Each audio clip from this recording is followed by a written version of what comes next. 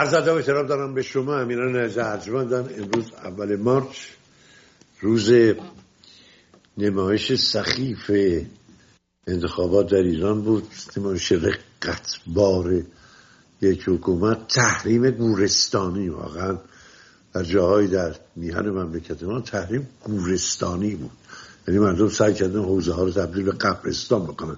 امروز مردم طبل سکوت رو در سراسر ایران به صدا در آوردن، ترجیح دادن توی خانه ها بمونن، طوری که در شبکه‌های اجتماعی پیشاپیش گفته بودن، تا صدای آخرین نفس‌های حکومت رو بشنون.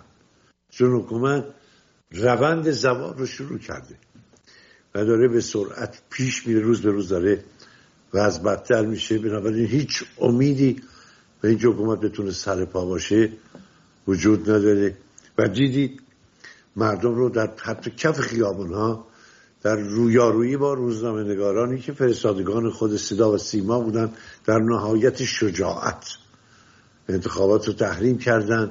بازار تحریم کرده بود، دانشجویان دانشگاه‌های کشور سراسر تحریم کرده بودن، حتی روزنامه‌نگارانی که در روزنامه‌های دولتی هم کار میکنن حاضر نشدن. و جالب اینی که گزارش دوستان ما که حتی بستگان نیروهای انتظامی حکومت هم حاضر نشدن پای صندوق خواهیم حاضر بشن.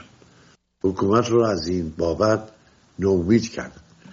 رضا کیان عزیز برنامه رو هدایت میکنه در یه روز تاریخی، یه روز مهم، یه روز نقطه عطف در سرنوشت ملت ما. نه بزرگ با یک کارشناس مطالعات امنیتی هستیم، آقای عرفان قانعی. فضیلی سلام کنم برای خانم. آقای خوش آمدید، درود بر شما. عرض ادب و احترام خدمت شما و سپاس ویژه از مردم و ملت ایران در خدمت شماست.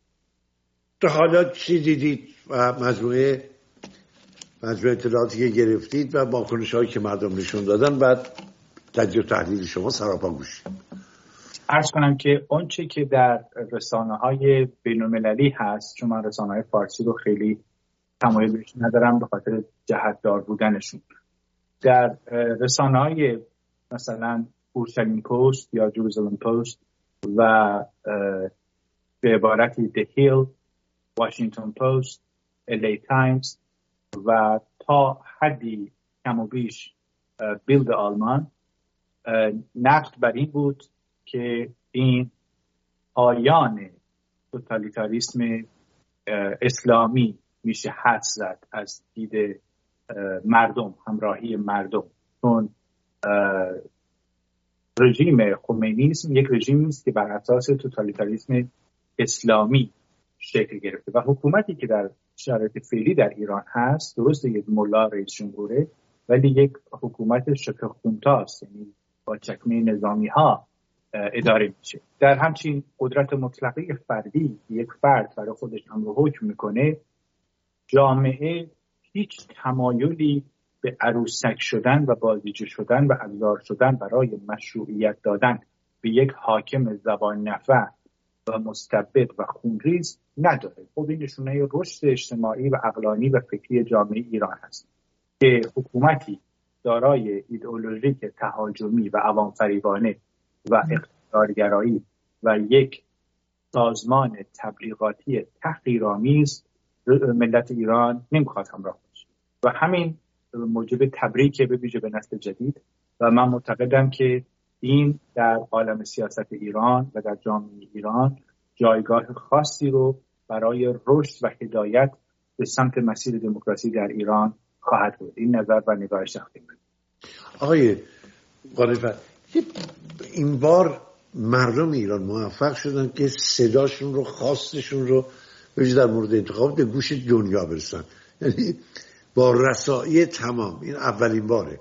پیش از این جمهوری اسلامی تقلب میکرد یا با صحنه سازی هایی، این بار حتی قادر نبود صحنه سازی بکنه، چون حتی نزدیکترین عوامل خودش هم ازش دوری گزیدن و بعد خیلی از آخوندهای گنده در قم سکوت اختیار کردن، حاضر نشدن هواداری بکنن از شرکت مردم در انتخابات.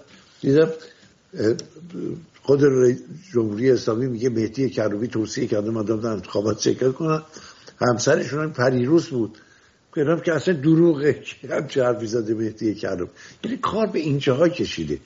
و دیدم یه گزارش اومده بود که آدم‌های اجاره‌ای رو بردن پای صندوق غیره، کوتوله‌های اجاره‌ای، برای اینکه بیچاره از فقر مردم دارن بهره گیری میکنن، ولی باز درود بر کسانی که دیگه حاضر نشدن، حاضر به ساندیس خوری شرکت در انتخابات به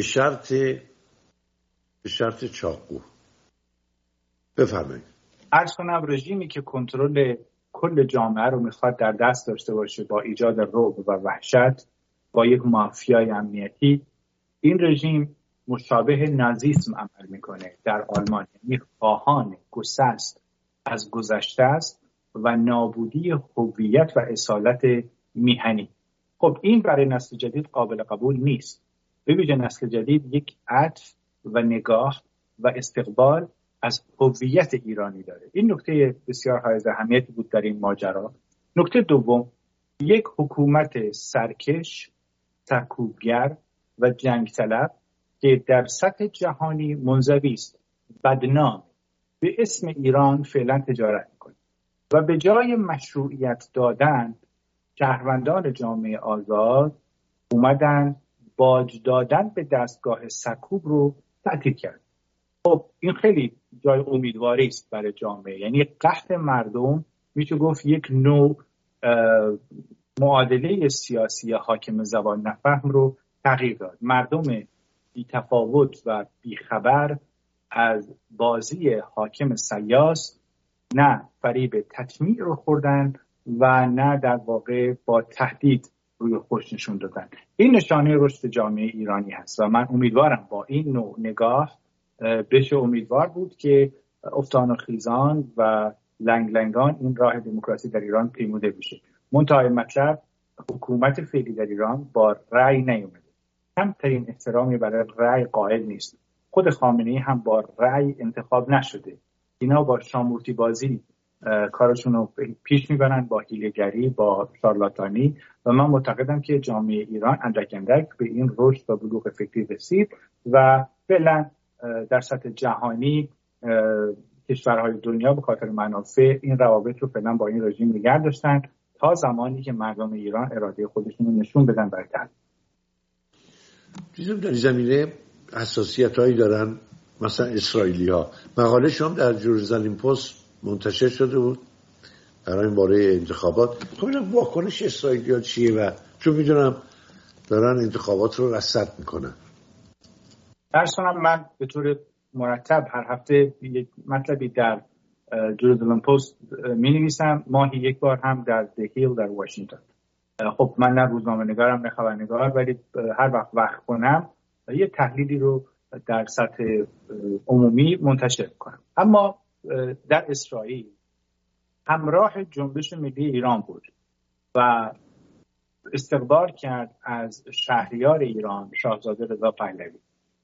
در اینجا هم باید از شاهزاده تشکر کرد به خاطر اینی که در این نمایش مضحک فاقد عقلانیت تلاش کرد رسانه‌های اجتماعیش رو به طوری هدایت بکنه که نسل جدید آگاه و بیشتر بیان که بدانند بیعت با شر به جایی نمیرسه و این خیلی خوب بود.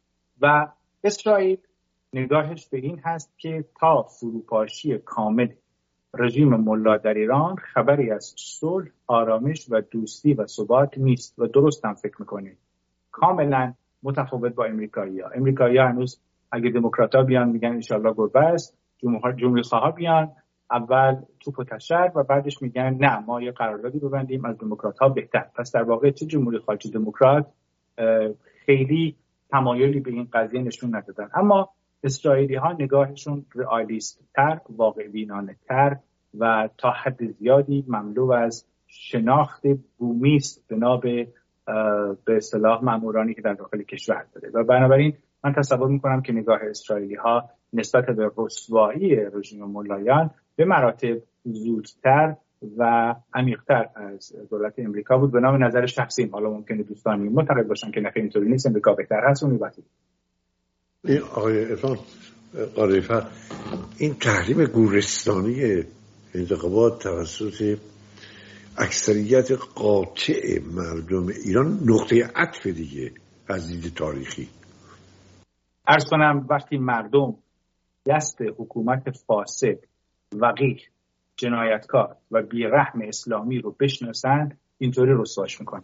مردم ایران خلفای اسلامی رو هم رسوا کردن، مردم ایران مغول رو هم رسوا کردن، تاتار رو هم رسوا کردن. یعنی این مردم دارای 1400 اندی سال پیکار با اهریمن داره در اندیشه و فرهنگش. فرهنگ ایرانی رو شما نمیتونید با چماق یا با نعلین و یا با تیر و تفنگ از بین ببرید. این مردم بارها و بارها مراتب خطرناکتری از این دوران رو هم طی کرده و گذرونده و دوباره شعله ایران زبانه کشیده. بنابراین من معتقدم که رژیم ملا هم دیر یا زود در این آتش اعتراض خواهد سوخت و این موج عصیان نظام ملا رو خواهد بلعید. منتها این برمیگرده باز به اراده مردم ایران که چه روزی است هیچکی نمیدونه، تاریخ فروپاشی چه زمانی است کسی نمیدونه، ولی وقتی حاکمی نه مشروعیت داره، نه مقبولیت و نه صلاحیت، نتیجتاً فروپاشیش خیلی با عقل نزدیکتر هست. فقط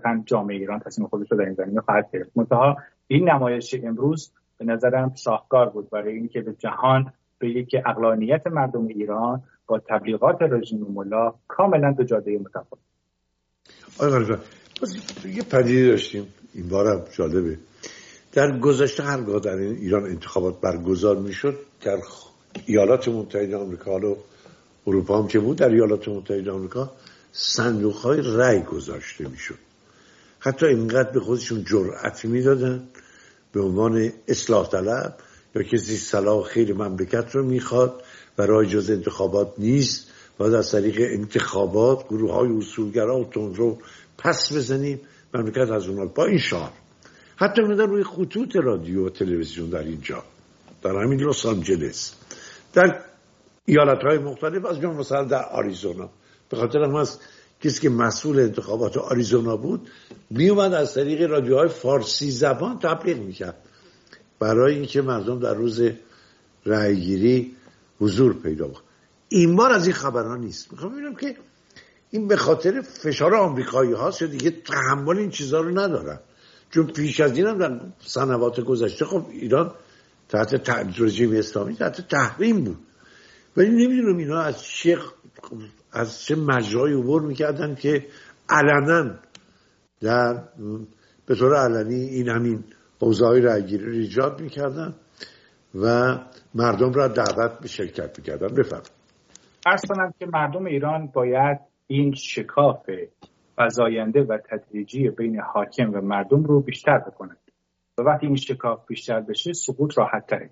اما مردم ایران آموختن که بسیاری از سازمان‌های سیاسی بازیچه دست اجنبی هستند.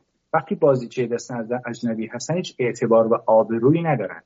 کومله و دموکرات با صدام حسین قاتل سربازان ایرانی نشست و برخاست کرد، بی‌آبرو شد. مجاهدین خلق که از شکم نهضت آزادی بیرون اومده دوباره با دشمنان ایران با اجنبی هماهنگ شد، بی‌آبرو شد. هیچ اعتباری این گروه‌های تروریستی در داخل مردم ایران ندارن. حالا بعضیا آب پاشت ازشون گرفتن که سفیدشویی بکنن، اونم بی‌فایده است، جایگاهی نخواهد داشت. مردم ایران به اصالت و هویت و نماد ملی خودشون باور دارن. وقتی که میفهمن که گروهی اومده تشنه قدرت، تشنه ثروت و در این حال فاسد و در این حال به اسم حکومت الله بر زمین ایران رو به یک ویرانه تبدیل کردن، نتیجتاً مردم ایران 1 سال، 2 سال، 10 سال، 20 سال، 30 سال شاید همراه باشه به خاطر مثلا نسل 57 به خاطر ایدئولوژیشون حاضر بودن کشته بشن که خمینی برنده بشه. این اصلا نکته خوشمزه داستان هست و الان از اون خبرها نیست. الان 57 بالای 70 سال سن دارن و زاد و ولدی دیگه نمی کنن، تولید نمیشن، این فکر تعطیله و نسل جدید به دنبال برگشت به هویت اصلی خودشن. وقتی این اتفاق افتاده شکاف بین حاکمیت بیات شده و حاکمیت فاقد اندیشه مولد و حاکمیت بی‌آبرو در سطح جهانی و داخلی، نتیجتاً این شکاف عمیق‌تر هم هست. مثلا شما در نظر بگیرید در طی 2 سال اخیر بیش از 700 800 تا 900 خانواده عزادارند در داخل ایران وقتی همچین صحنه‌ای رخ میده، نسل جدید چرا باید خون اون جوانهایی که به داخل خاک رفتن در قبرستان‌ها رو بفروشه به ملای نعلین به پا؟ از بین اعدام شده ها، از بین کشته شده ها، از بین زخمی ها شما 70 ساله، 75 ساله، 65 ساله نمیبینید. هر چی هست نسل جدیده. پس بنابراین نسل جدید خودش این شکاف رو فهمید، متوجه شد و بنابراین سعی در این داره که به مرز انفجار برسونه حاکمیت رو.